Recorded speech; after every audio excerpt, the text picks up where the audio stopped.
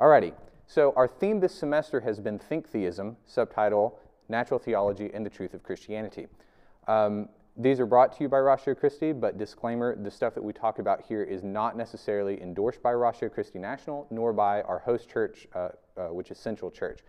So if I say something that seems a little awkward or weird, that's either I'm quoting somebody, it's my own personal weird belief, it is not necessarily endorsed by Central or Ratio Christi. So with that, who am I? There was a question about this last week, so I'd like to just put my cards on the table here. My name is Zachary. I'm a biomedical engineering graduate student. I am an evangelical Protestant, and yes, I do believe the Bible. Now, we're going to talk a lot about science today, so I also think it's important to mention that for a lot of Christians, there's kind of a question about, is the earth a few thousand years old or is it billions of years old? I'm staunchly in the billions of years old camp, but if you are in the thousands of year old camp, I don't want you to be like scared of what I'm about to say, all right? So just transparency for everybody for that. So what we're talking about broadly this semester is this question. We have our dialogue set up here between a hypothetical atheist named Alvin, a hypothetical Christian named Carol, and Alvin's asking this question, why should I think any of what you're saying is true? And Carol is, in virtue of 1 Peter 3:15, obligated to give a response. So there are a lot of different ways that Carol could answer this question, and the way that we're going to be discussing this semester is following this little pyramid, which is starting off by giving arguments for the existence of God from natural theology. So these are things independent of the Bible. Why think a God of any sort exists? Then, secondly, we'll follow that up with responses to atheological arguments. For example, like, if God exists, then why is there evil in the world? That seems to be evidence against God. And once you have advanced arguments for the existence of a God and responded to arguments against the existence of a God, then the question is, well, if you're successful in that, now the question is, what type of a God is this, or who is this? And that's where you cap it off with historical arguments for the resurrection of Jesus. So if you have the existence of God and the resurrection of Jesus, you have a very strong foundation for the claims of Christianity. So what we're doing today, you may have seen this before, this is another way of kind of grouping categories. We're firmly in this category of general theism and making a positive argument.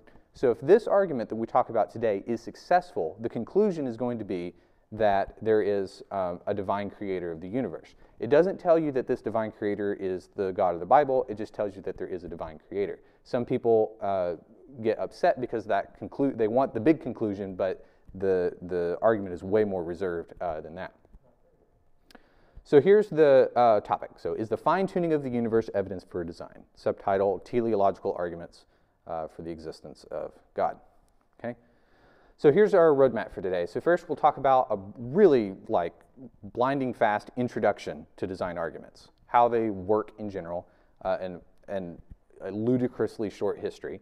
Then we'll talk about specifically the fine-tuning version of this argument, and then we'll open it up to discussion, and I have a couple of objections prepared, but we'll kind of evaluate, is this actually a good argument? All right? So let's start with an introduction to these design arguments. I should also mention that if at any point you want to stop and ask a question or make a comment, please do so. Okay, so what are design arguments? This leads to the first resource, which is this book right here, called God and Design, The Teleological Argument in Modern Science. Excellent book if you're interested in design arguments in general. It contains a collection of essays from scientists, philosophers, and theologians all across the board. Some of them support the fine-tuning arguments, some of them are against the fine-tuning arguments, some of them are not really sure, but it's a really good balanced book, and I highly recommend that.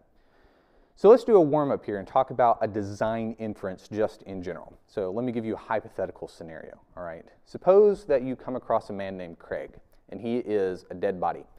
He has two 9mm bullets in his back, and a 9mm pistol has been discovered near the crime scene. This 9mm pistol is missing 2 bullets. It has all the indications of being recently fired. The fingerprints on the gun match that of a man named Jones. So what does this mean? So just think about it for a second. Yes, go ahead. Logically, Jones killed Craig. Why?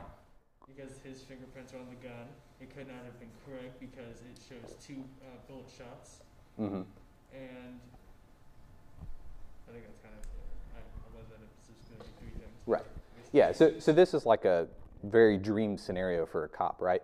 So there's a lot, I've only given you about 3 or 4 facts here, but you've done a lot of piecing together of those facts. For example, bullets in his back. Well, what's the probability that someone could shoot themselves in the back twice? It's really, really low. What is the probability that Jones's fingerprints would be on the gun if he didn't pull the trigger? So what's going on here is you have a collection of unique facts, so bullets, fingerprints, things like that, certain things about the world. You have an epistemic framework, which, if you're not familiar with that term, epistemology is just knowledge. It's how you relate facts to other propositions, which then leads to a design inference, or more accurately, an intentionality inference. This is not a chance occurrence. Jones intentionally killed Craig. Now, the question here, now everyone's probably familiar with the unique facts, but the epistemic framework here is kind of the vague part, because you were able to piece together those facts really quickly, but you may not be you may not even be aware of how those facts are related to each other, but you know that they are. This is actually kind of the bane of design arguments. So for the history, for the history of the design argument, people often will present the facts and say this is attributable to divine design, but not really formally relate those facts to the inference. So that's going to be kind of a recurring theme. So the basic structure is just that. You have unique features of our universe, you have a specific epistemic framework, and that leads to the inference that the features are attributable to design. There are very long history. The design argument goes back at least to Aristotle. I just have up here a couple of random examples, all the way up to Aquinas and Turretin, from about 1680.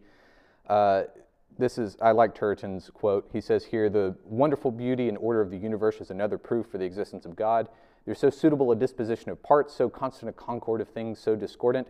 You may say these things were arranged by chance, but I don't know if such an impious and absurd opinion is worthy of refutation." And I like this because he's like, I'm not going to tell you what my epistemic framework is. I'm just going to tell you that your idea is wrong. You're impious for thinking that. So anyway, the most famous example is probably Paley's watchmaker, and I'm sure most of you have probably heard this before.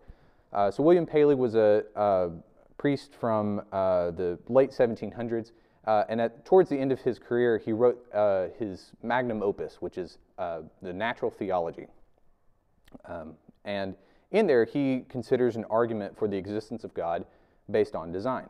Here's a story for you. Suppose I'm walking around in a field, and I come across a rock that's in the middle of that field. I'm not going to think anything about it. But suppose I keep walking and happen upon a pocket watch on the ground. And not only does it have an intentional purpose to it, telling time, but the mechanism by which it tells time is a very delicate system. It's all these intricate gears that are all interwoven together, so that if any one of them was off by just a little bit, the purpose of the watch would no longer be fulfilled. And then he goes on to say, every indicator of contrivance and every manifestation of design which exists in such a pocket watch exists in the works of nature. So he's arguing by analogy that just as you are warranted in believing that the pocket watch had a designer, you should think that the universe has a designer. And some of the examples he gives are from biology, so the eyeball, for example. So we can structure Paley's argument like this. The unique features of the universe he pointed to were biological parts ordered to a purpose, eyeballs, for example. And the epistemic framework he was using was an analogical relationship, just as pocket watches are to designers, likewise biology is to the same way, which leads to the design inference. Now, the first attack was by a guy named David Hume. He actually predated Paley just historically, but logically it's irrelevant for this. He said this analogy is incredibly weak. Whenever you look at a pocket watch or something like even a house, we know how these things were built. Like, we've seen pocket watches being built. We've seen houses being built. And houses, for example, are not assembled by a single person. There may be like one draftsman, but there are hundreds of builders that are involved. So what is it exactly about the universe that makes us, or biology, that makes us think there was a single designer? And what is it that even thinks that there's an analogy at all? So he says this analogical relationship is questionable at best.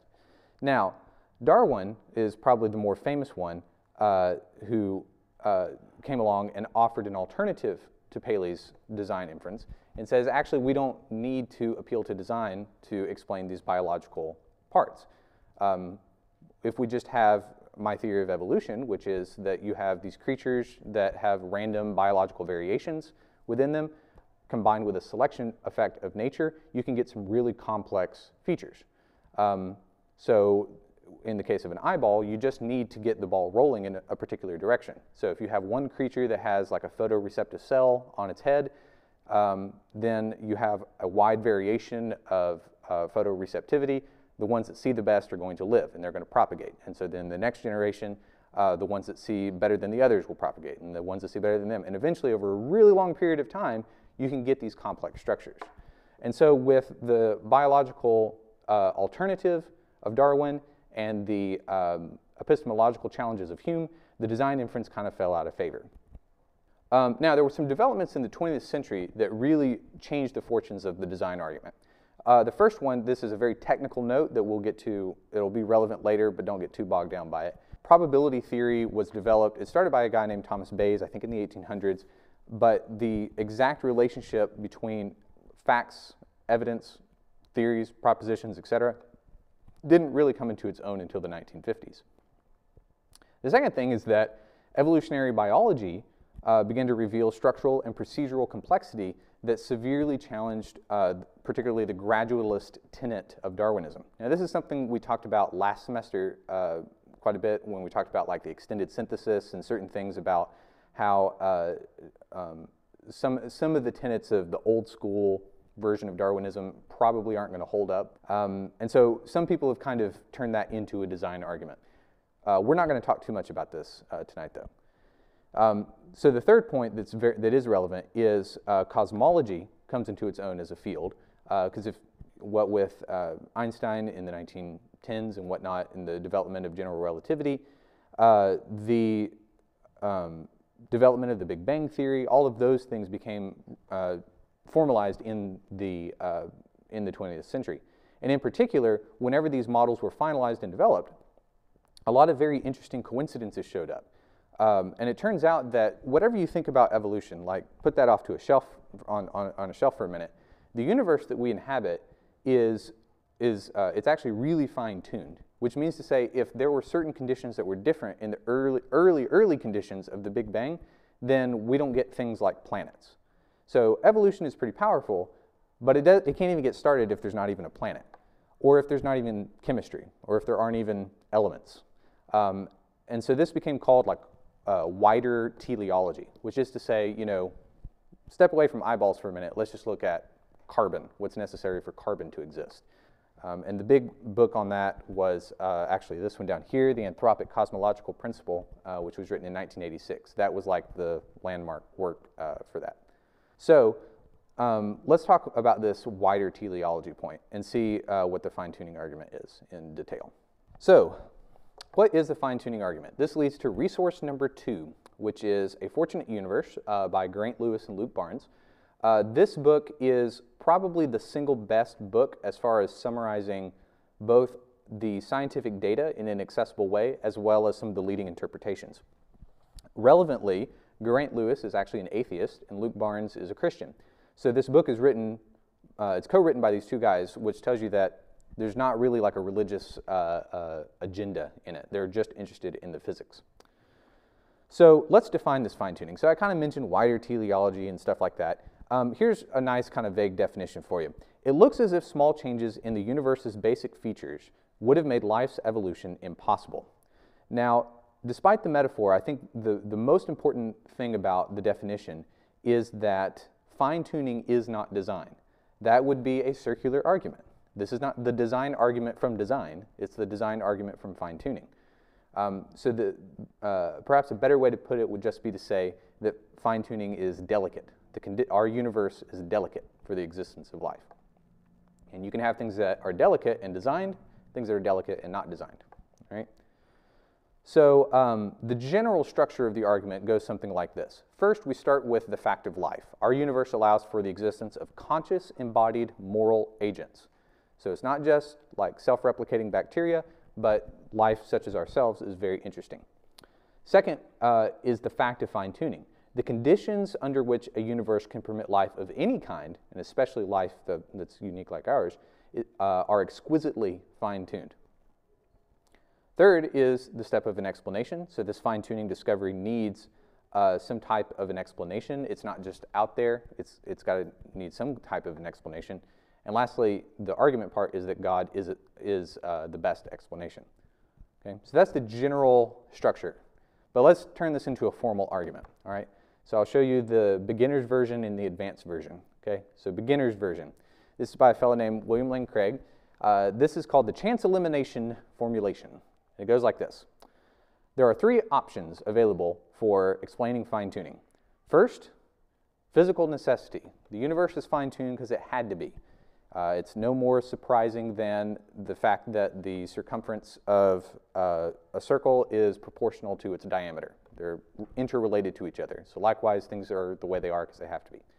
Secondly, the second option is chance. We got lucky. That's it. And then the last one is design. So, premise 2, fine-tuning is not due to physical necessity. Premise 3, fine-tuning is not due to chance. Conclusion, therefore it's due to design. Yeah, it's a formal argument, but if you're not persuaded, I don't blame you. It seems suspicious, right? It seems too easy. But the structure is sound. Now, you need some sub-arguments to justify each one of those. But the whole point of this is that it's not an argument for design. It's an argument against chance and against physical necessity. So design falls out in virtue of that. So that's one version. Logically valid, not super persuasive. So here's the advanced version. This is from Luke Barnes. And he leverages the Bayesian theory testing that we talked about from earlier. Okay? So this involves some math. All right. So for two theories, I'll read it to you, but trust me, we'll only come back to this when we need to. I'll keep the math as little as possible.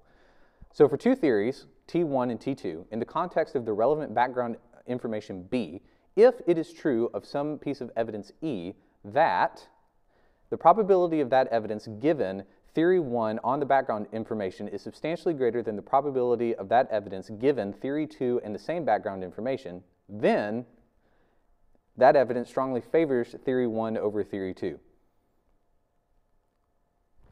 Good? Okay. What does that mean? What does this mean? So what this is saying, so let's go back to our gun example to show this. All right.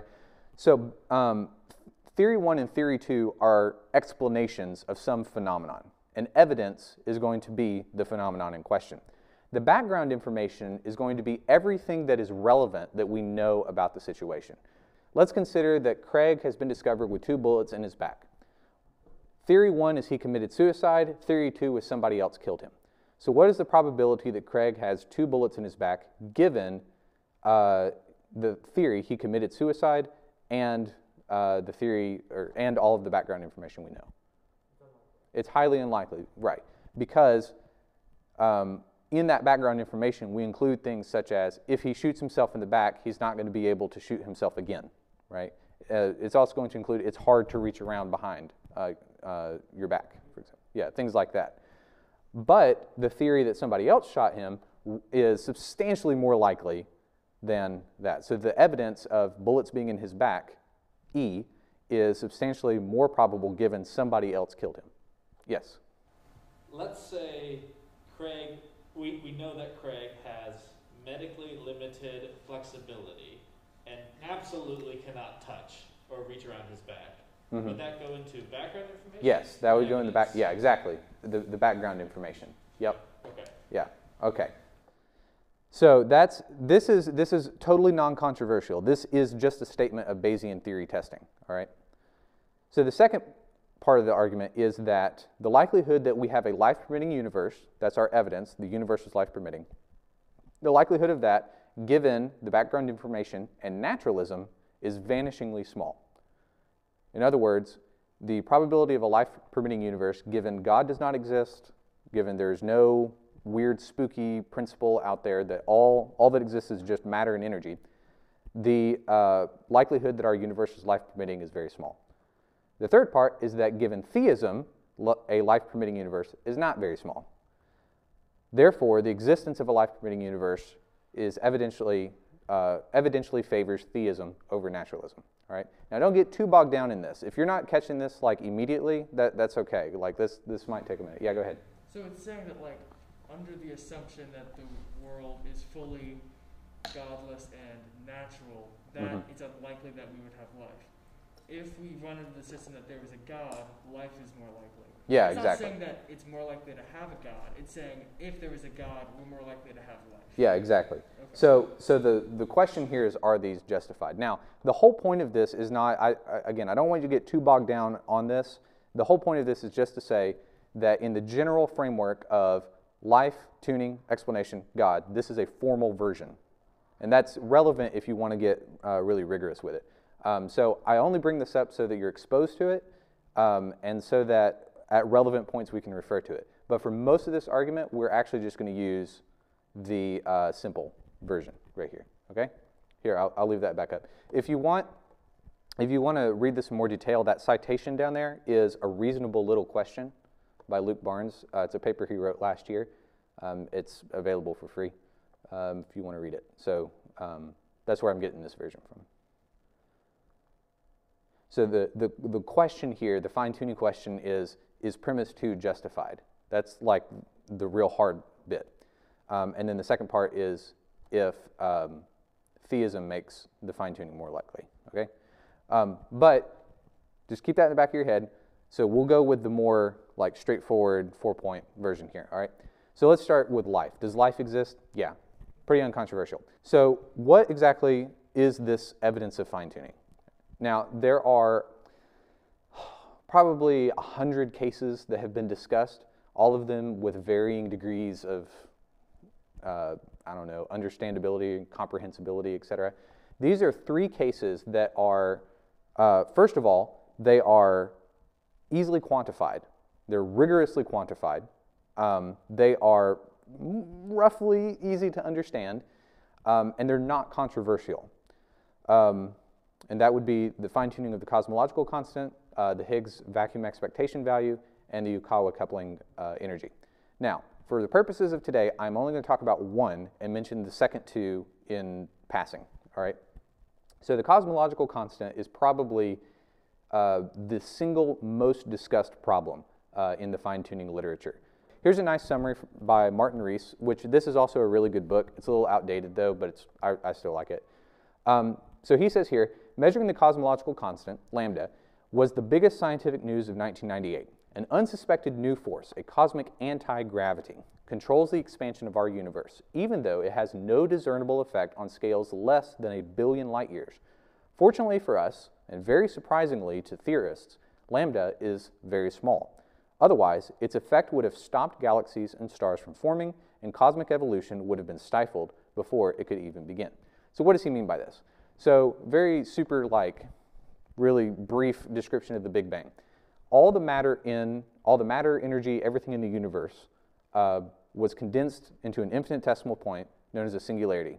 At some point, that very rapidly expanded into everything that we see today. That also includes the vacuum, that includes matter, dark energy, all of it.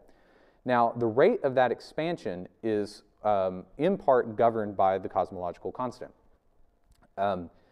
And if the expansion goes too quickly, then what happens is the matter, the normal matter that we see around us, doesn't have time to congeal into anything interesting. The Big Bang resulted in predominantly hydrogen everywhere and a little bit of helium. So what this is saying here is that in that rapid expansion, you start off predominantly with hydrogen, which is just single protons. But at small scales, eventually those protons are able to congeal together because of gravity. They start compressing in on each other, you start getting stars, and you start getting nuclear fission, you start getting dust clouds, and start getting interesting things. But if the universe expands too quickly, then there's not enough time for, and those particles don't get close enough together to congeal into anything interesting. It just becomes hydrogen as far as, I would say, the eye can see, but there are no eyes. There's just hydrogen everywhere.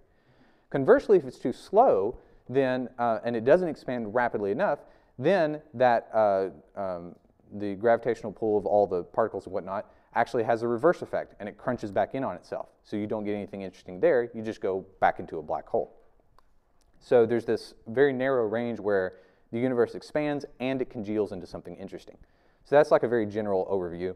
Here's the math in case you're interested. This is the Einstein field equation. This is where the cosmological constant comes from. Truth in advertising, what we're really talking about when we talk about the cosmological constant is not the cosmological constant, because this is actually not a real number, it's a fake number. What we're really talking about is the effective cosmological constant, which is a combination of numerous fields in particle physics that combine together and produce what's known as the energy density of the vacuum. I know I'm moving very quickly here. Yes, Sam? I have an exam next week.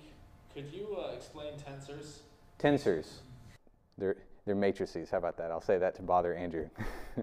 That's not right. So, okay. All this to say, the effective cosmological constant is a measure of the energy density of the vacuum. Okay? That's really all you gotta know for this. So how is this rigorously calculated? So one thing that that is very important when it comes to fine-tuning cases is the question of normalizability. So if you have this number that's really small, but you don't have any comparison range to it, then there's nothing to tell you if it's actually small or actually big. Let me ask you a question. Is 1 foot very big? Exactly. Is it a 1 foot tall person? That's weird and super freaky. Is it a 1 foot tall tumor in your stomach? Oh, well, that's horrible. It depends on the scale. So if I tell you, for example, that the cosmological constant is effectively like 200 and something electron volts, I don't remember what the exact value is that big or small? Sounds like a big number, but it sounds very, yeah. Very small because electrons are very small. Yeah, exactly. So what's big and what's small? So what we can talk about here is we can set some bounds to what's possible for this type of a value. What's helpful for the effective cosmological constant is that it has dimensions to it. Namely, it's a measure of energy. So in theoretical physics, the boundary point for most of the laws, and in particular the standard model, is what's called the Planck mass. So the Planck mass is essentially the largest mass something can be before it collapses in on itself and becomes a black hole. So we can normalize relative to the Planck mass, all right? Which means that we can actually get a physically meaningful range for this value. So the question is, given that, and given our boundaries of the Planck mass, then how narrow is this life-permitting range for the cosmological constant? So if you normalize that, so what I have here is rho sub lambda divided by rho sub Planck. So that just means the effective density of, or sorry, what am I trying to say? The effective density of the vacuum, I think, energy density of the vacuum, relative to another density value determined by the Planck mass. If you normalize that and it's less than minus 10 to the negative 90, which is a really, really, really small ratio, then the universe would recollapse after a single second. That's where that recollapsing comes in. So if it's negative, if that ratio is negative and it's negative by 1 part in 10 to the negative 90, then, or I guess 1 part in 10 to the 90, the universe collapses in on itself. And it's wonderfully symmetric because if it's greater than positive 10 to the negative 90, then it goes too fast and structural formation stops after a single second. So we can get a nice normal distribution, uniform distribution, not normal distribution, a uniform distribution between the negative Planck mass to the positive Planck mass, and we get a nice range of 10 to the negative 90. So that's where that comes from. Now, if you want to see the math, I have the citation right here. It's from Adams et al. In 2017. The title is Constraints on Vacuum Energy from Structure Formation and Nucleosynthesis. All right. So if you're interested in looking at all the math and where that comes from, that's where that comes from. I would recommend you do that. I am an engineer in biomedical engineering. I still don't fully understand what's going on here. I understand if Big Bang go fast, bad. If Big Bang go slow, bad. Big Bang just right. That's what I understand. So, comments or questions? Yes. If somebody were to try and deal with this problem, then they might try and chip away at the range negative Planck density and positive Planck density. They might try and shrink that down. Yeah, can it be narrowed? There are different numbers I've seen for this. The smallest number is, or I guess actually the biggest number, the most coarse tuning that's available for this number is 10 to the 53, which is still really big. For those of you that are not familiar with exponentials, when we say 10 to the negative 90, we mean 0.0000090 zeros and then 1. That's the number that's in view here. So it's really, really small. Now you can do 10 to the 53, which is 53 zeros and then 1. But that's still pretty small. I actually have a bit of a question or comment on this. Yeah. So I recognize that it's giving a range, and that the specific range that it's giving is a very small, like a very tiny range. Yeah.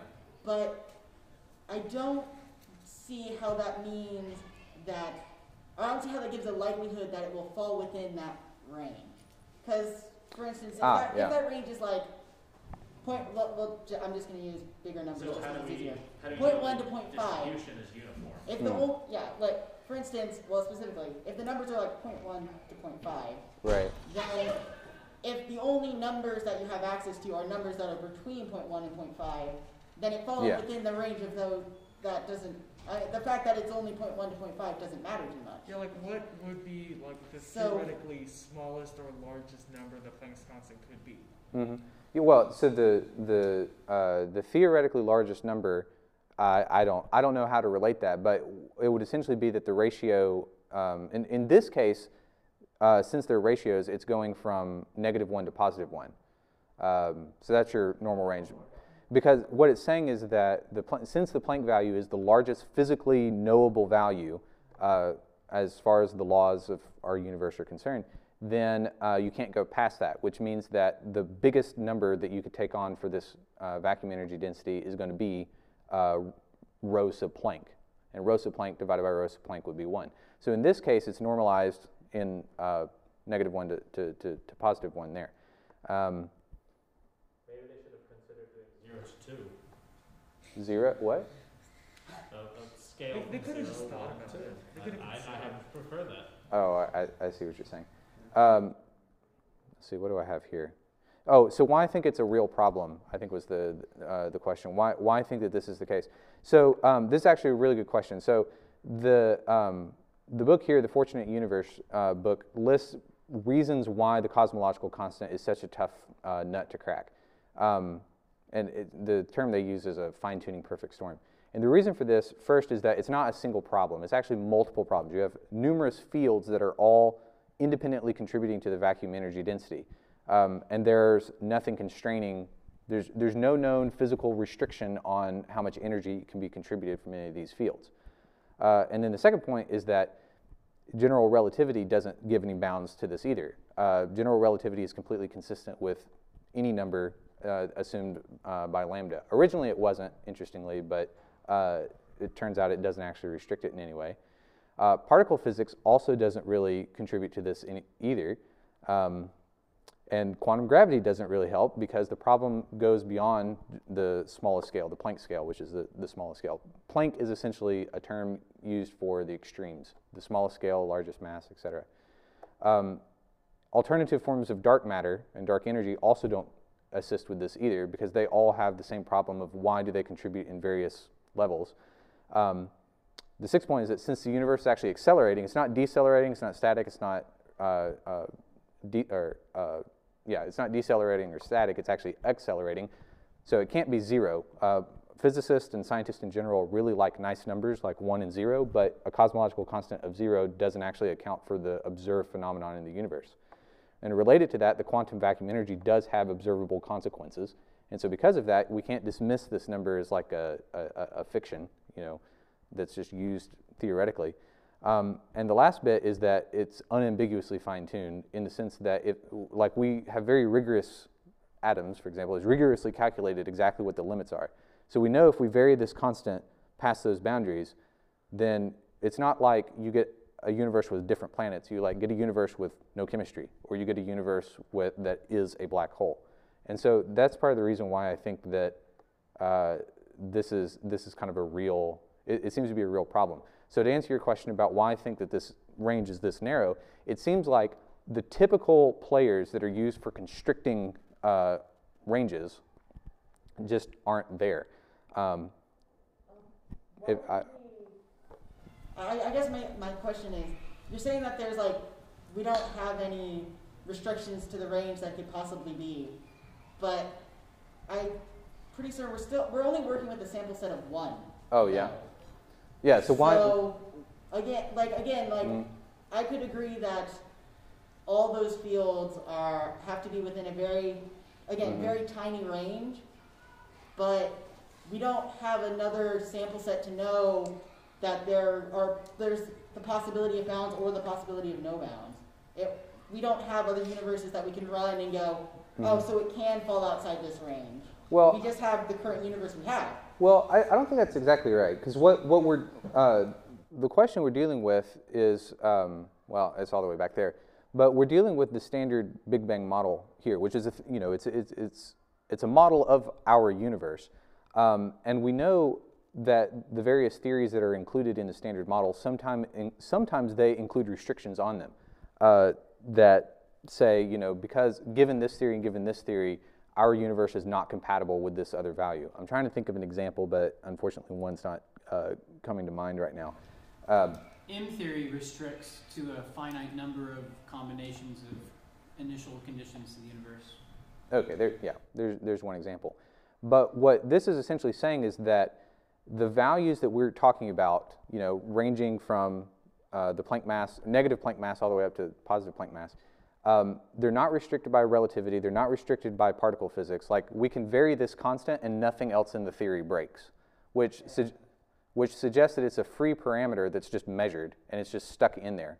There's no other part of our model that predicts it, and there's no other part of our model that's inconsistent with any of these various values, if that makes sense. How would we know the difference then between some factor or some, maybe because our theories of stuff are changing all of the time, and there's a time when it was Newtonian physics rather than general relativity. So how do we know that there's not some other factor at play that we simply just don't know about yet, that's like, oh, we found this other fact, or we've discovered this other, we've integrated this other theory or this other part of reality into our model, and now it makes perfect sense why this constant is this number that initially seemed so precise, but actually just could not be another way, or simply is a result of this other force. Yeah, so again, I have to rely kind of on experts on this one. Based off of the same thing, like that equation exists because of how perfect this constant is. That, like, this hypothetical equation you're talking about wouldn't work if it wasn't this exact number. I don't think that's exactly right. I think the bigger issue that stands out to me with this is it would actually be where'd it go? Would be the line item 5 that I have up here that Lewis lists here, which is that the candidates for fixing this problem are like dark energy, for example, and I have to take this purely on authority from cosmologists, but apparently every proposed model of dark energy, it doesn't matter what character you pick, it still ends up with having to cancel out all the competing fields to this really narrow slice. So when every piece of observational data and every part of our considerable theory points in the direction that there's nothing really controlling this number, it suggests that it's just a free parameter. Now, it could be the case. It is totally possible that some deeper law will explain things in a deeper way, but at least on the evidence that suggests right here, there just isn't anything that's controlling it. Because we currently don't have any current theory as to why or how this might be constrained to this narrow range, it seems that then the assumption is being made that it doesn't have a range to be confined to. Well, so actually the whole point of this argument is that they're trying to choose a range of values that is knowable. You're choosing values that can be physically modeled using the best tools that we have at our availability, which is general relativity, and in that range you can calculate the range of values for this constant that enable a life-permitting universe. And there is no there's no known reason why it should be this value. And so the point is, yes, you can always say, maybe someday we'll find something that makes this be. But what you're saying right now is that you should ignore the evidence and hope for new evidence in the future that will overturn the current evidence. I think that's not quite what I'm attempting to say. I'll let you go first. Go ahead. How do we know that, like, if the number was more or less within that, outside of that range, those events would happen of the universe crunching back in or nothing? Yeah, so this is actually related to another issue, which is what happens if you vary more than one constant at a time? Because this isn't the only constant that's out there. So what's happening is actually you actually just run a simulation. So you have supercomputers in Geneva, for example, that are constantly running simulations of different universes and different events within them based off of the equations of general relativity and other things. So what you do is you essentially punch in a model, start a Big Bang, keep everything the same, change this one variable, run it up to that value that I said there, set that ratio to 10 to the negative 90, and as it turns out, your little computer readout, gravity is too powerful, or it's relative to the strength of gravity, the effective cosmological constant is too weak to overcome it. So it goes out to a certain point, but then gravity takes over and it brings it back in. It's the same exact equations that let us know, like, that our universe is headed for a heat death, ultimately. And it's the same equations that allow us to calculate just about all of cosmology, really. Yeah. Sorry, never mind. Sure. I might have to truncate the discussion, unfortunately, but one more point there. Go ahead. All right.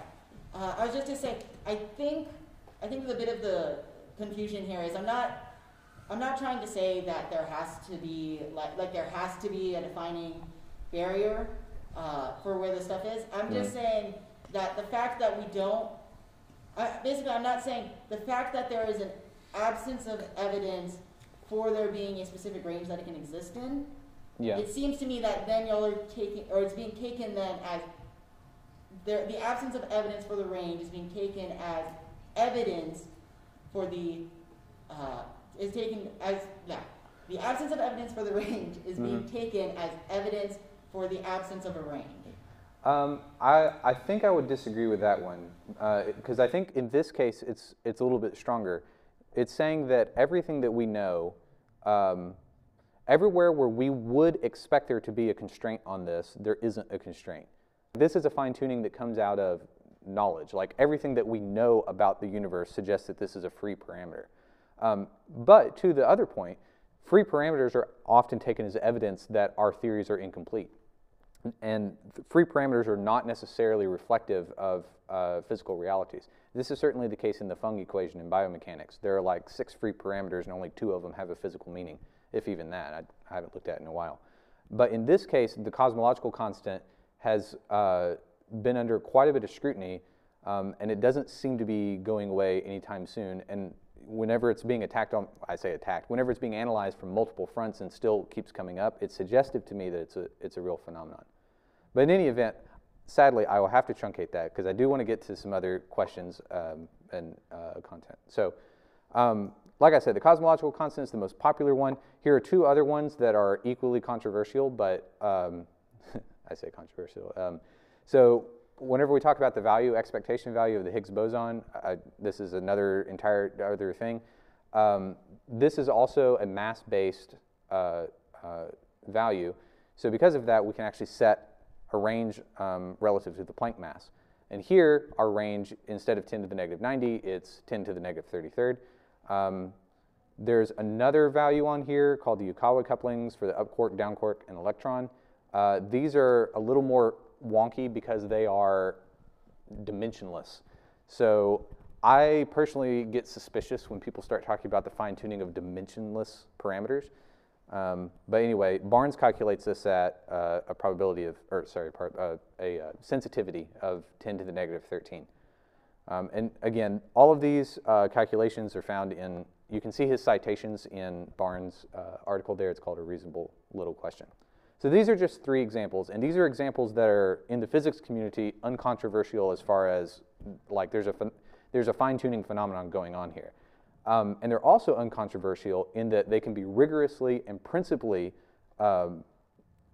normalized to some physically meaningful range. This is not the case for other things. For example, some people point out that we have 3 spatial dimensions, but it could be infinity. So what's 3 divided by infinity? Meaningless. Yeah, you know. So that's why I like these, because they actually have principled ranges set to them. Now, at this point in our conversation, we have to ask this very important question, which is, you've been saying a whole bunch of stuff that you already said as a biomedical engineer you have absolutely zero reason to believe, or you have zero authority on.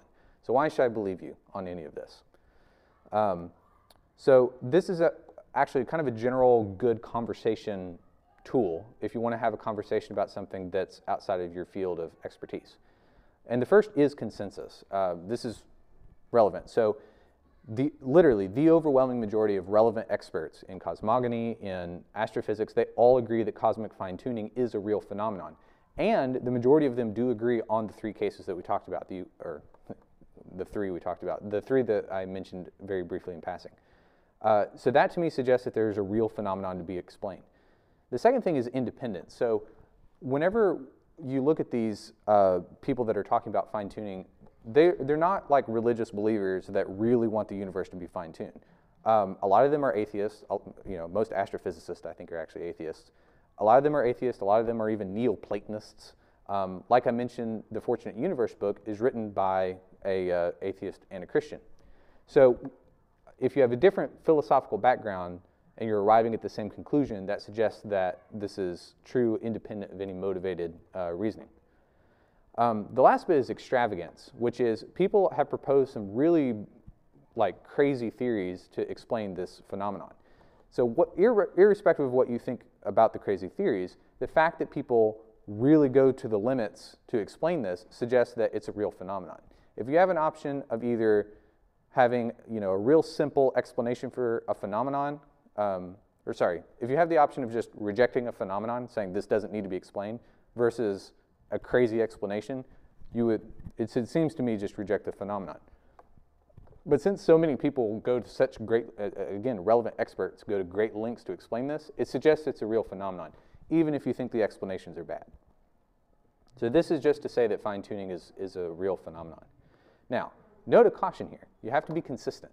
So if you use this method for fine-tuning, but then jump over to something like climate change or evolution or some other like controversial scientific premise that you disagree with, you got to be careful if you start going against the general guidelines. That's why at least I try to be clear whenever something I'm saying is like the minority opinion or if it's controversial, because you don't want to swim upstream against experts, especially if you're not in their field, unless you have a really good reason to. So that's more or less my justification for thinking that this is a real phenomenon. So we talked about life. We've talked a little bit about tuning. I hope everyone has at least kind of a loose grasp on this. And so we can talk a little bit about the explanation. So let's talk about explanations for a minute. And let's go back to this crazy equation. So we've seen this before. This is just a notation for talking about the relationship of evidence and theories, probabilities, and background information. So how probable is some piece of evidence given the conjunction of a theory and the background information? Okay? So let's change gears, and I'm going to ask a question. So like kind of out of left field here. So what is the probability that your grandmother had a child? 100%. 100%. If she had not had a child, then I would not be here. I am here, therefore she had a child. Mm-hmm. I would like to offer a counter suggestion, which is that the probability that my grandmother had a child is whatever the percentage of women who gave birth versus didn't have any children at that time. No, it's 100%. That was the correct answer. Are we running under the assumption that grandmother as a title can be given if you were adopted? No, we're not doing that. You're way overthinking this. Grandmother has to have a child. Yeah, exactly. This is supposed to be the Jones example. We're not like, oh, aliens shot the man. That's why the fingerprint. No, this is just supposed to be. Think about it. What's the probability your grandmother had a child? It's 100%. Now, suppose your grandmother tells you some crazy story about how she met your grandfather and about how they met each other in the 1930s, but then he was deployed off to war and she thought he was dead, but actually his plane managed to land on some island in the Pacific, and he survived there off of some crazy story. It doesn't matter how improbable that story is. There's still a 100% chance that she had a child because you're there to hear the story, right? So something's wonky with this, right? And this leads to what's called the weak anthropic principle, because there's a very parallel example with this in the fine-tuning cases. Of course we observe a life-permitting universe. We can't not observe a life-permitting universe any more than we can observe our grandmother being barren. Like, it's impossible. Our biological grandmother who gave birth to our biological mother, okay, if you want to be really precise there. But it's an impossible observation. So the weak anthropic principle, which is what was popularized by a guy named Brandon Carter, essentially just says we have to be prepared to take account of the fact that our location in the universe is necessarily privileged to the extent of being compatible with our existence as observers. So to use the probability notation, the probability of observing a life-permitting universe, given any arbitrary theory, it doesn't matter what the theory is, but if you add in the evidence that it is a life-permitting universe, it's going to be 100%. So what's the probability of a life-permitting universe given God created a life-permitting universe? 100%. What's the probability of a life-permitting universe given a naturalistic life-permitting universe? 100%. So the problem here is how do we successfully cut our information out so that it doesn't include, exactly, that it doesn't become a tautological statement. So here's our example there. It's a can't be included in the background information. Yeah, exactly. So it's tautological. But some people say that the weak anthropic principle is sufficient to absolve the fine-tuning problem of explanation. But this is actually not necessarily the case. Sometimes, we'll talk about one in a minute, sometimes observational things are sufficient. This observational selection effect is sufficient to get rid of the need of an explanation.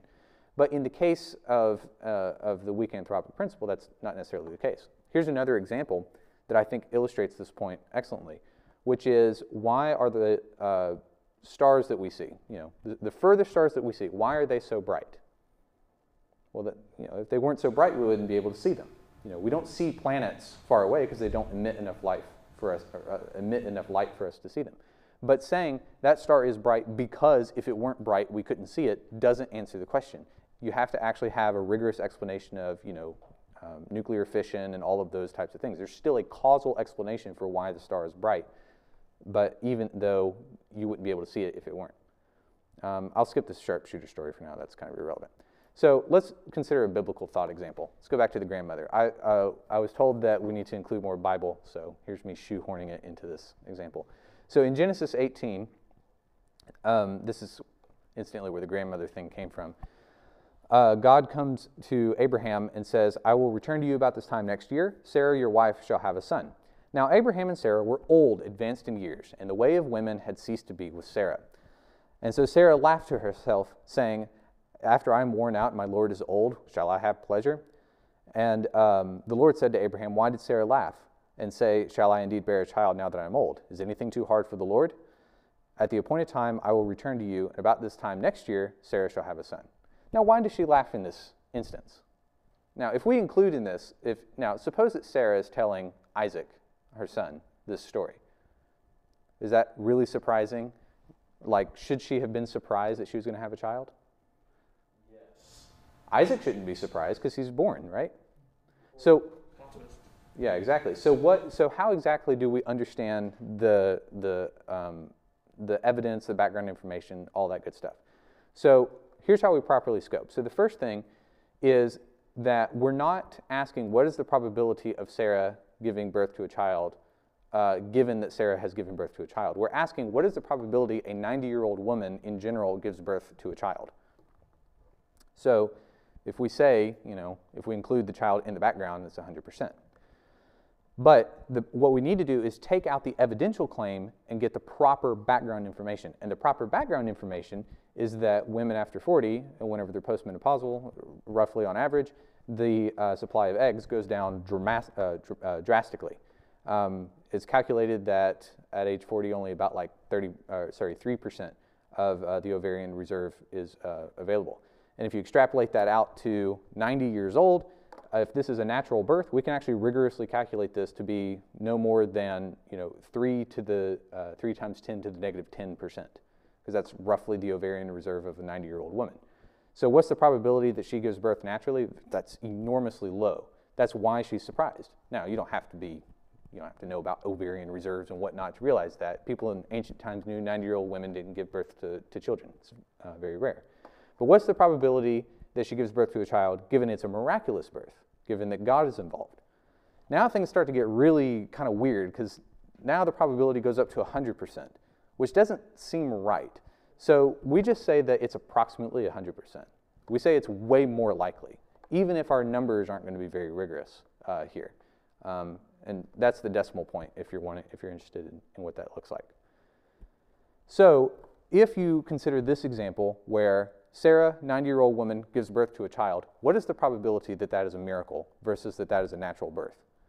It's hard to calculate rigorously, but I think even the most hard-pressed person would say that Sarah at 90 years old giving birth to a child is evidential confirmation of a miracle over a natural occurrence. So this is the importance of scoped background information. The background information is not what is the probability Sarah gives birth to a child given she gave birth to Isaac. It's what is the probability that she gives birth to a child given that she's 90 years old and there's no miraculous intervention.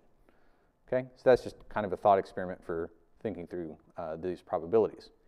So the point here for our explanation is we have to be very careful about what we include in the background and what we include as evidence, because if we include our evidence in the background, we end up with wonky, incomprehensible things.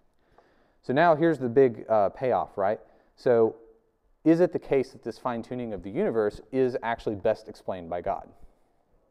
So let's go back to this crazy argument here, the real formal version. So Barnes, his key premise here is the likelihood that a life-permitting universe exists on naturalism is vanishingly small. And is it not the case that a life-permitting universe exists on theism is vanishingly small? So what's his justification for premise 2? Well, this is his justification for premise 2, and I'm not going to read it out, but essentially it just says that given naturalism, given the Richard Dawkins quote that nature doesn't care about you, nature isn't interested in you, there is no reason on earth to think that the subset of possible universes would be biased towards life. There's no reason to think there's a life bias in the natural cosmic lottery, because there's nothing. Nature has no vested interest in life whatsoever. Since naturalism is an uninformative theory with respect to the phenomenon of a life-permitting universe, it means that we can take those probability distributions from earlier that we calculated and just assume that those are, in fact, the same probability distributions on naturalism. In other words, calculating all the Higgs vev, the cosmological constant, Yukawa couplings, etc. Since we did that under the assumptions of methodological naturalism, we just say, let's assume those assumptions are actually true, and we actually spit out our formal quantified probability of a universe given naturalism. So the long and short of it is you take these numbers, you multiply them together, and you get this big number, which is 10 to 136. Or that's the probability in decimal points. Does that mean anything? I'm always skeptical when people start throwing decimal points, but this is just a rough, really rough calculation. Is this vanishingly small?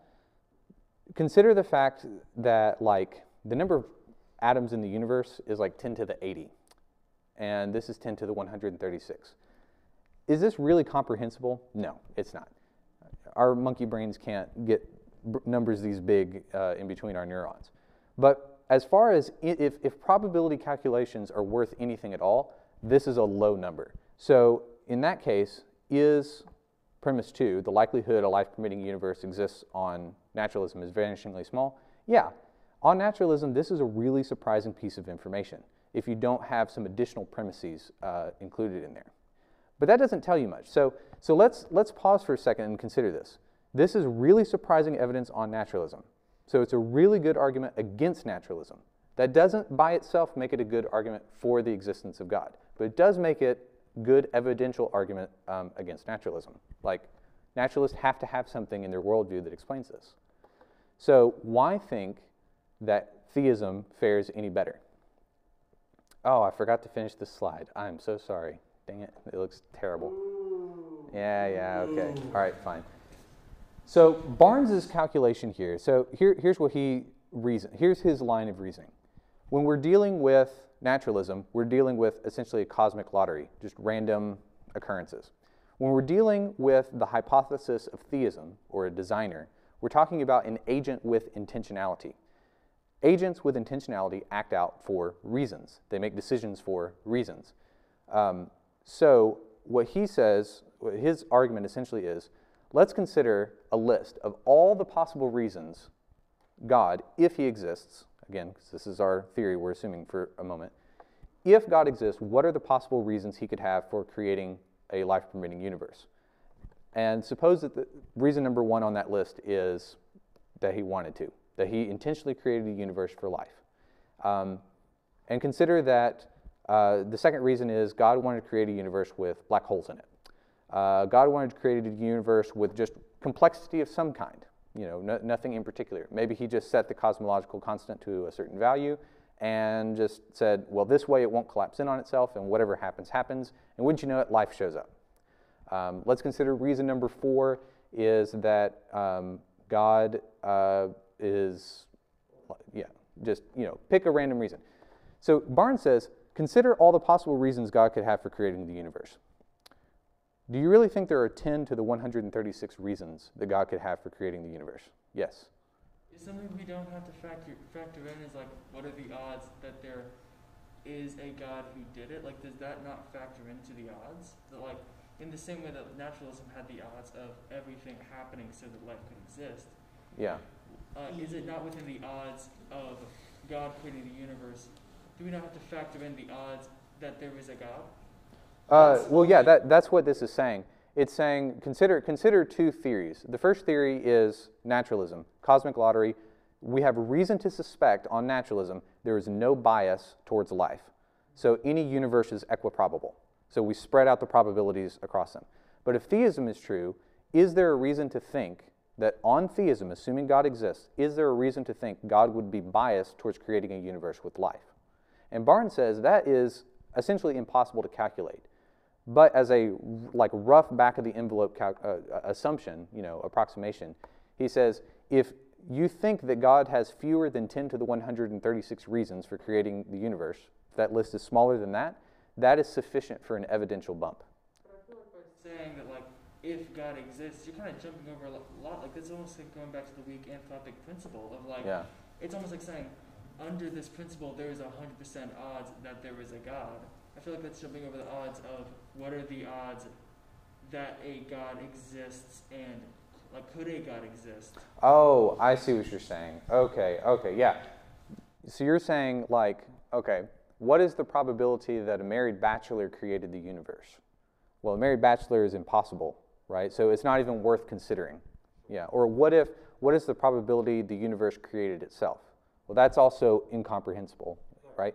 So you're right. So this is assuming that the concept of God is internally coherent, which is something that I skipped over just for the sake of time. But if you're interested in this, there's a guy named Richard Swinburne that has that's part of his project. He's a Bayesian, so he follows Bayes theory. He uses it for everything. But the very first step in doing a full Bayesian analysis, this is just a restricted one. Swinburne is his name. Swinburne, Richard Swinburne. And so he has, the first part of his project was establishing what is the prior probability of God existing. Not conditional on any evidence, just what is the bare prior probability. And part of that is God a coherent concept? So the first book he ever wrote in 1970-something was called the coherence of theism. And the thesis is the three omni-properties. God is omniscient, God is all-powerful, God is omnipresent, God is all-knowing, God is all-good. I think I might have repeated one. All of those things are internally coherent. Therefore, the idea of God is an internally coherent concept. It may be false, but it's internally coherent. So this is assuming, it's very astute actually, that this argument is assuming that naturalism and theism are both internally coherent theories that make some type of predictions. Now, there are some that argue naturalism isn't an internally consistent theory. There are some that argue theism is not internally consistent. But here we're just saying, let's assume both of these are internally consistent. So if you consider what Barnes' argument is saying is that when you have an agent with intentionality, instead of having probability, like random probabilities, as we have on the naturalist case, you have to essentially discern what the motive of the agent is. Right, so you can... not the odds of God. Yeah, exactly. Yeah, so you're saying if God exists, let's assume God exists, what's the probability that he would create a universe that is like the one that we observe? Right, I get that. Yeah. I brought it up was just like... Yeah, exactly. I feel like I'm glad that you mentioned that guy because that makes a lot of sense for... Mm-hmm. Yeah, I so... feel like plugging in theism was a little too easy. Mm-hmm. Makes sense. Yeah, exactly. So you can also consider this more like the, if you go to the robbery example, that's usually what's involved there, or sorry, I guess the murder example. They usually look for motive among all those things. So, and sometimes they exclude candidates because they say, Jones has fingerprints on the gun, and he was also a business partner of Craig's, and Craig ended up cutting him out of some stock deals or something. Well, now, what's the probability that, now you're actually thinking, what is the probability that Jones killed Craig because he stabbed him in the back business-wise? And you think that probability is probably a lot higher than any other reason that Jones has. So that's the thinking that's going on with what Barnes is saying with theism. Because if you think about, let's stick with the murder example for a minute. Jones could have killed Craig for any number of reasons, right? Let's assume they were business partners and something went foul, all right, and like ruined Jones' life. Let's say that's one reason. Now the question here is, you could also say Jones is a psychopath and just likes killing people at random. You could say that Jones accidentally fired the gun, that he just did that. You could say that Jones tried to kill somebody else, but in a case of mistaken identity, killed Craig instead. And you can come up with a long list of all these reasons. But business partner intent is the most likely. Mm-hmm. And so the question is, does that reason carry enough weight to make you think that, is the overall theory, Jones killed Craig because Craig stabbed him in the back with a business deal? Is that the best explanation? Is that better than Jones's fingerprints randomly appeared on the firearm? Yeah, because you can concoct a ton of logically compatible scenarios, but the question is which one is the most probable out of all of those. And so what Barnes is asking us to think is, on this case, if we consider the theistic hypothesis, if we consider that God exists, would his reason be create a universe with life? Or would his reason be create a universe with black holes? Or would his, et cetera, create a long list of all these things? And he says, if that list is shorter than 10 to the 136 reasons, then fine-tuning, well, it's not necessarily more likely, but fine-tuning provides an evidential bump than that. So you can consider, the best way to think about it is, how many scenarios are possible on each of these lists? And whichever list is the shortest is the one that wins. And you can do that with the Jones case, you can do that with the God case, the naturalist case. The problem here is that the argument goes that on naturalism, you have at least 10 to the 136 universes, of which only one is a life-permitting universe, because it's non-informative. Whereas on the God case, you have reason to suspect that that list of universes is going to be biased towards life-permitting ones, so it makes it more likely. Whoops, that wasn't the right button. There we go. Okay. To some extent, isn't there a concern here that you might be importing some of your theory into the background information here, right? Because I was going to ask the same question. So going back to the Jones example, the background information included that Jones had been excluded from Craig's business deal. Yeah, exactly. So this is a really good point. So do you have a reason to expand your background information? Sometimes there is good. Anything about God in our background information?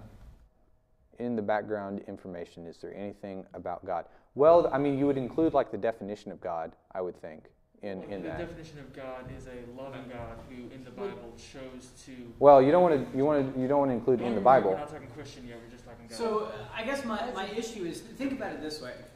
Okay, so the question is, why is there a life-permitting universe, right? Mm-hmm. So given that there's a life-permitting universe, because we are living creatures, so let's, throw out that alternative hypothesis that God is a creation of living creatures that couldn't exist without there being a life-permitting universe.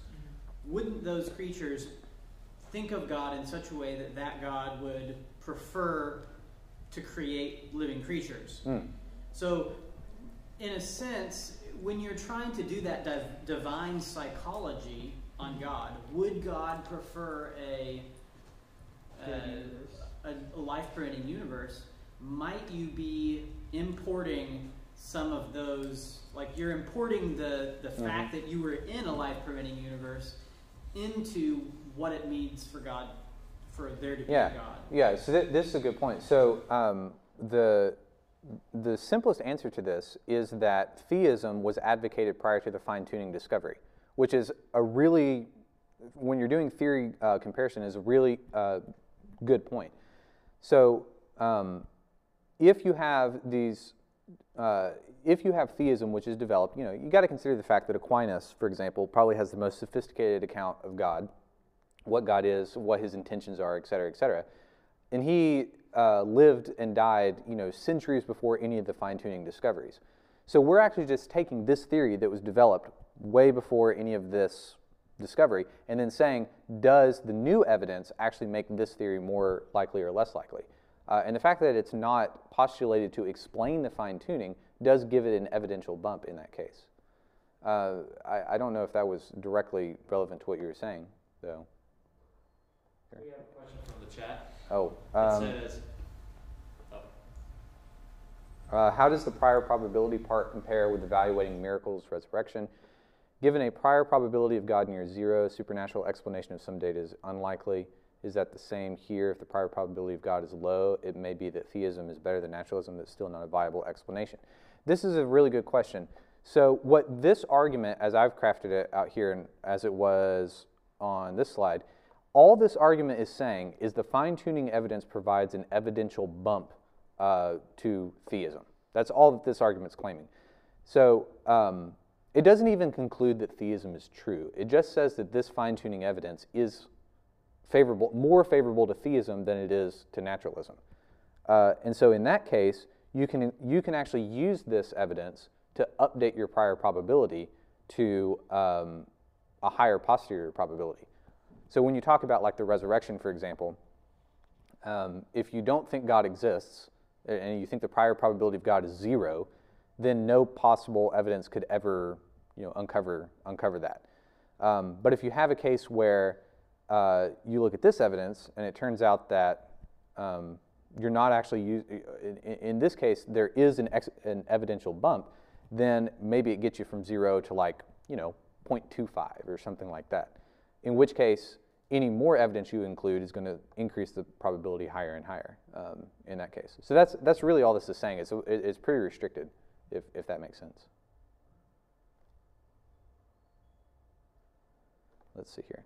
So interestingly, I haven't actually got to the multiverse scenario, which is kind of interesting, I think. Anyway, are any other comments real quick? I have a couple of other objections I wanted to get to pretty quickly, but I did want to make one final point on the divine psychology issue, which is when you're making this list of reasons why God might make the universe, if you take a step back and consider other parts of natural theology, you might be running into a problem with the problem of evil. So there is a branch of natural theology which aims to answer the question, why does God allow evil, with the answer, God is so far above our comprehension, we couldn't possibly expect to answer that question. In fact, we couldn't possibly expect to have a grasp on any of God's reasons, evil or otherwise. So because of that, to bring this section kind of to a point, there are some theists who would say, if you take the fine-tuning argument, you take the problem of evil, they cancel out. Because you have this thing that's highly unlikely on naturalism, fine-tuning. You have something highly unlikely on theism, evil. They both have an inscrutable element to them. They cancel out. So even if you don't think it's a good argument for the existence of God, it may actually be an evidential defeater for the problem of evil. So I think that's one interesting application. But that's if we take sort of the low road, I would say. That's the most reserved position for this argument, which is just to say it's an argument against naturalism, and it provides evidential counterbalance to the problem of evil. But can we actually go further and say this is actually a good argument for the existence of God? And I think it would be relevant to consider some atheists that have looked at this argument and what they think. One thing I think is interesting is that Christopher Hitchens said this was his favorite argument, says that all of us, leading atheists, consider the fine-tuning argument to be the most intriguing. It's not trivial. You can't just dismiss it easily. One of the most and to great consternation 10 years ago, one of the foremost atheists of the 20th century, Antony Flew, converted to deism, not Christianity, deism, because of this argument, which I think is kind of funny. It made a lot of people really mad because he did this like right before he died too, so he wasn't around to hear people complain about it. But I think my absolute favorite take on this argument is from Sean Carroll, who is by far one of my favorite atheists. Penn Jillette's still number one, but Sean Carroll he's one of my favorites. So this was in a debate he had on this argument, and he says, the teleological argument from fine-tuning. I am very happy to admit right off the bat, this is the best argument that the theists have, especially when it comes to cosmology. That's because it plays by the rules. You have phenomena, you have parameters or particle physics and cosmology, and you have two different models, theism and naturalism, and you want to compare which model is the best fit for the data. I applaud that general approach. Given that, it's still a terrible argument and not at all convincing. I think that's probably the best take. Even if you don't find it convincing, at least it plays by the rules. In any event, he actually doesn't think there is a fine-tuning problem at all, but he's got some interesting thoughts on it. So in any event, let's look at some quick objections real quick. There are two that I kind of want to talk about real quick, and then we'll pivot back to the discussion, because I think we had some good questions going on there. The first one is that a lot of people think that if you look at the universe as massive as it is, it's like 30 billion light years across, why think that this tiny, insignificant little pale blue dot that we live on, why think the universe is fine-tuned for that? So the answer to this is just to say that this is an example of where that selection effect is actually relevant. Because as we talked about with the cosmological constant, the universe is undergoing expansion. So to say that the universe is big is really just to say that the universe is old. It's been constantly expanding for a really long time. And as it turns out, the amount of time that it takes to generate the chemicals and elements that are necessary for biochemistry take a really long time to make. As Carl Sagan said, to also quote him, you need an entire universe to make something as simple as an apple pie. Because you have to think about this. For those of you that are biochemistry majors or whatnot, the acronym is SCHNOPS. That's basically all of life. Carbon, hydrogen, nitrogen, oxygen, phosphorus, and sulfur. But just to make carbon, which is of course the most significant element, you have to go through a very, very long process. In particular, you have to go through the entire birth and death of a star. Almost no carbon was generated during the Big Bang, which means that almost all carbon in the universe, and definitely almost all carbon on Earth, was generated by what's called the triple alpha process, which essentially is whenever helium is forged in the core of a star. Long story, to super simplify it, you have a whole bunch of hydrogen that's in a star. It's compressed really tightly. You got two hydrogen atoms, they compress together. Now you've got helium. And then you get another hydrogen atom, boom, you got beryllium. You get another hydrogen atom, boom, you got carbon. And now that carbon is in the core of a star. Now that keeps going for a really long process, and you keep going up the periodic table until eventually the star gets to be, it exits its main sequence, and it becomes either too big or too small or too dense. It collapses in on itself. It explodes into a supernova. The supernova remnant scatters all of those heavy elements across the universe. Those elements eventually become you and me. So whenever people say you're made of stardust, that's what they're talking about. So this process right here, for an average star like our sun, takes like 10 billion years just to get through this process. So the minimum size of a universe where carbon life is expected to, or where carbon-based life is present, the minimum age is going to be like 10 billion years. Thus, the minimum size is going to be like 10 billion light years. So the fact that our universe is 14-ish billion is really not that surprising. This is something I've never really found that persuasive, that the universe is big. It's big because it's old. The other part is actually the exact inverse, which is that you're claiming that life is delicate. You know, it's this delicate thing. You change one thing over here, life falls apart. But if there's one thing that the history of evolution has taught us, it's that life will not be contained. It breaks free. It expands to new territories. It crashes through barriers, painfully, maybe even dangerously, but life finds a way. From Jurassic Park, it's the reference. This is the inverse, which says that, you know, you're saying that this is fine-tuned for life. You know, we're really, really small. This one's saying, how can life be delicate if it survives in all these crazy conditions? And it's very true. Here on Earth, there are what are called extremophiles, which exist at incredible temperatures and pressures and chemical compositions. But the fine-tuning that we're talking about is there chemistry? We're not talking about like changing pressures or changing concentrations of phosphorus. We're saying things like, is there anything more than hydrogen? And so it's very difficult to find a way for life to proceed if all you have is hydrogen and you have literally zero chemical interaction beyond maybe an occasional helium formation. So these are arguments that they just don't appreciate what fine-tuning really is and what the claims really are. These are saying that the universe is fine-tuned for even the preconditions of life, not even life itself. So here's another one. This actually kind of goes back to Caleb's earlier point, which is we have a single universe that we inhabit. So how many universes have we observed? One. How many have life in them? One. So there's your probability. 1 out of 1 universes. So yeah, so how do we get past this point? If all the universes that we've observed are life permitting, then how do we get around this?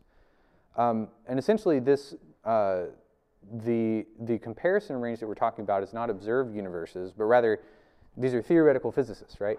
So we're talking about theoretical universes that we generate on the basis of equations and whatnot. So insofar as you think those equations are accurate at explaining our universe and are accurate at predicting what would happen if things were different, then that's the ratio that you're comparing to. But just for the last 5 minutes, just to get through the last little bit and tie a bow, the leading alternative theory to theism is actually a multiverse scenario. So this is actually where I expected most of the conversation to be. So I have like 1,000 slides on this, but we'll go quickly. Basically, the central idea is just this. If you have some strange phenomenon, like fine-tuning, or even like survivability, you can explain that by multiplying probabilities and then adding a selection effect. So the reason we observe a life-permitting universe is because there are many, many, many, many universes, incomprehensibly many, that are generated by some multiverse generator, and the generator randomly assigns these values, you know, cosmological constants, Higgs values, etc. They're very similar to our universe, but those values are different. So naturally, if that is the case, and there are all of these multiverses, or sorry, if there are all these multiple universes, of course we're going to observe the one that we live in. I'll just be real quick about this. The standard problems with this is that this might not actually be a scientific alternative. It may just be like a naturalistic metaphysical postulate. And probably more importantly, it doesn't actually solve it's not obvious that it solves the fine-tuning problem. Because in order to have a generator for the multiverse, you have to have certain parameters that generate the different universes, and those themselves, in the multiverse models that have been suggested, have their own free parameters that pop up. And so if you keep having free parameters all the way down, you're not actually arriving at a better explanation. You're just moving that explanation further up the chain.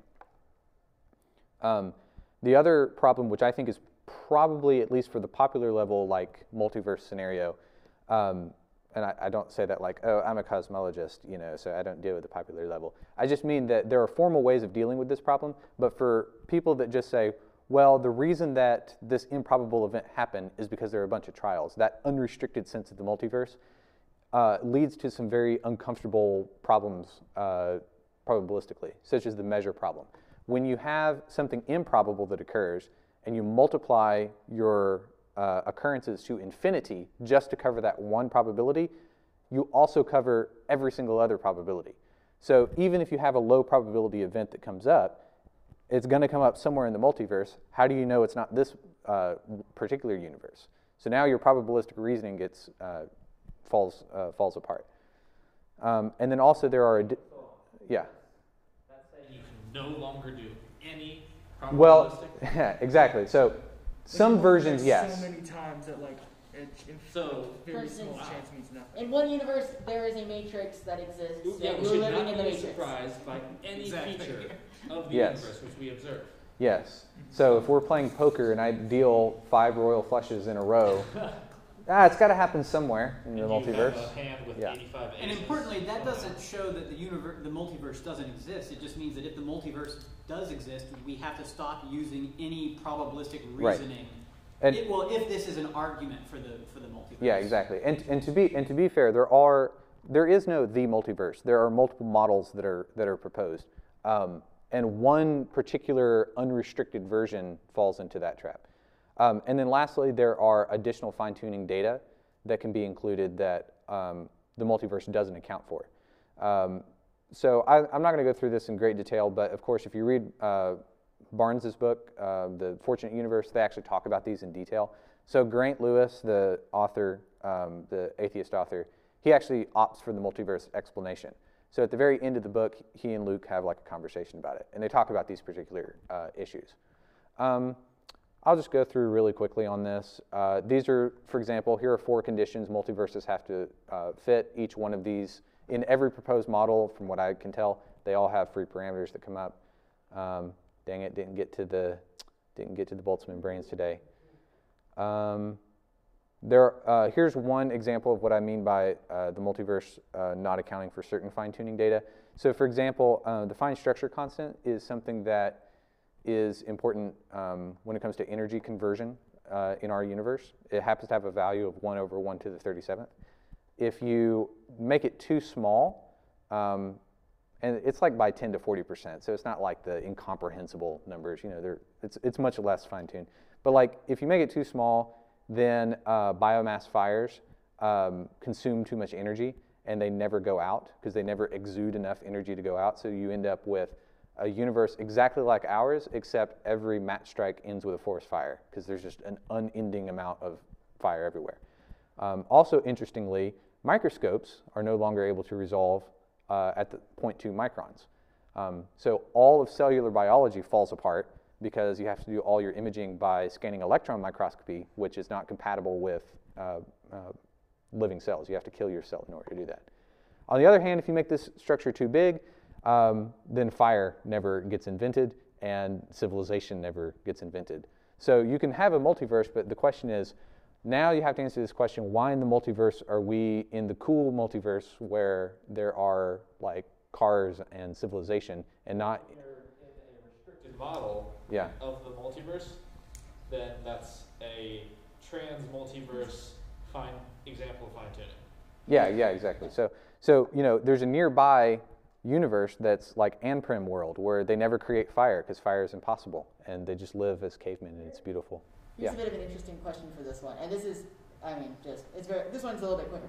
How do we know we're not in one of those universes where we got unlucky, where maybe there's some other factor that is slightly off, and so we don't have the ability to do something else that's like really crazy? Yeah, so this is where you have to get into the particular cases.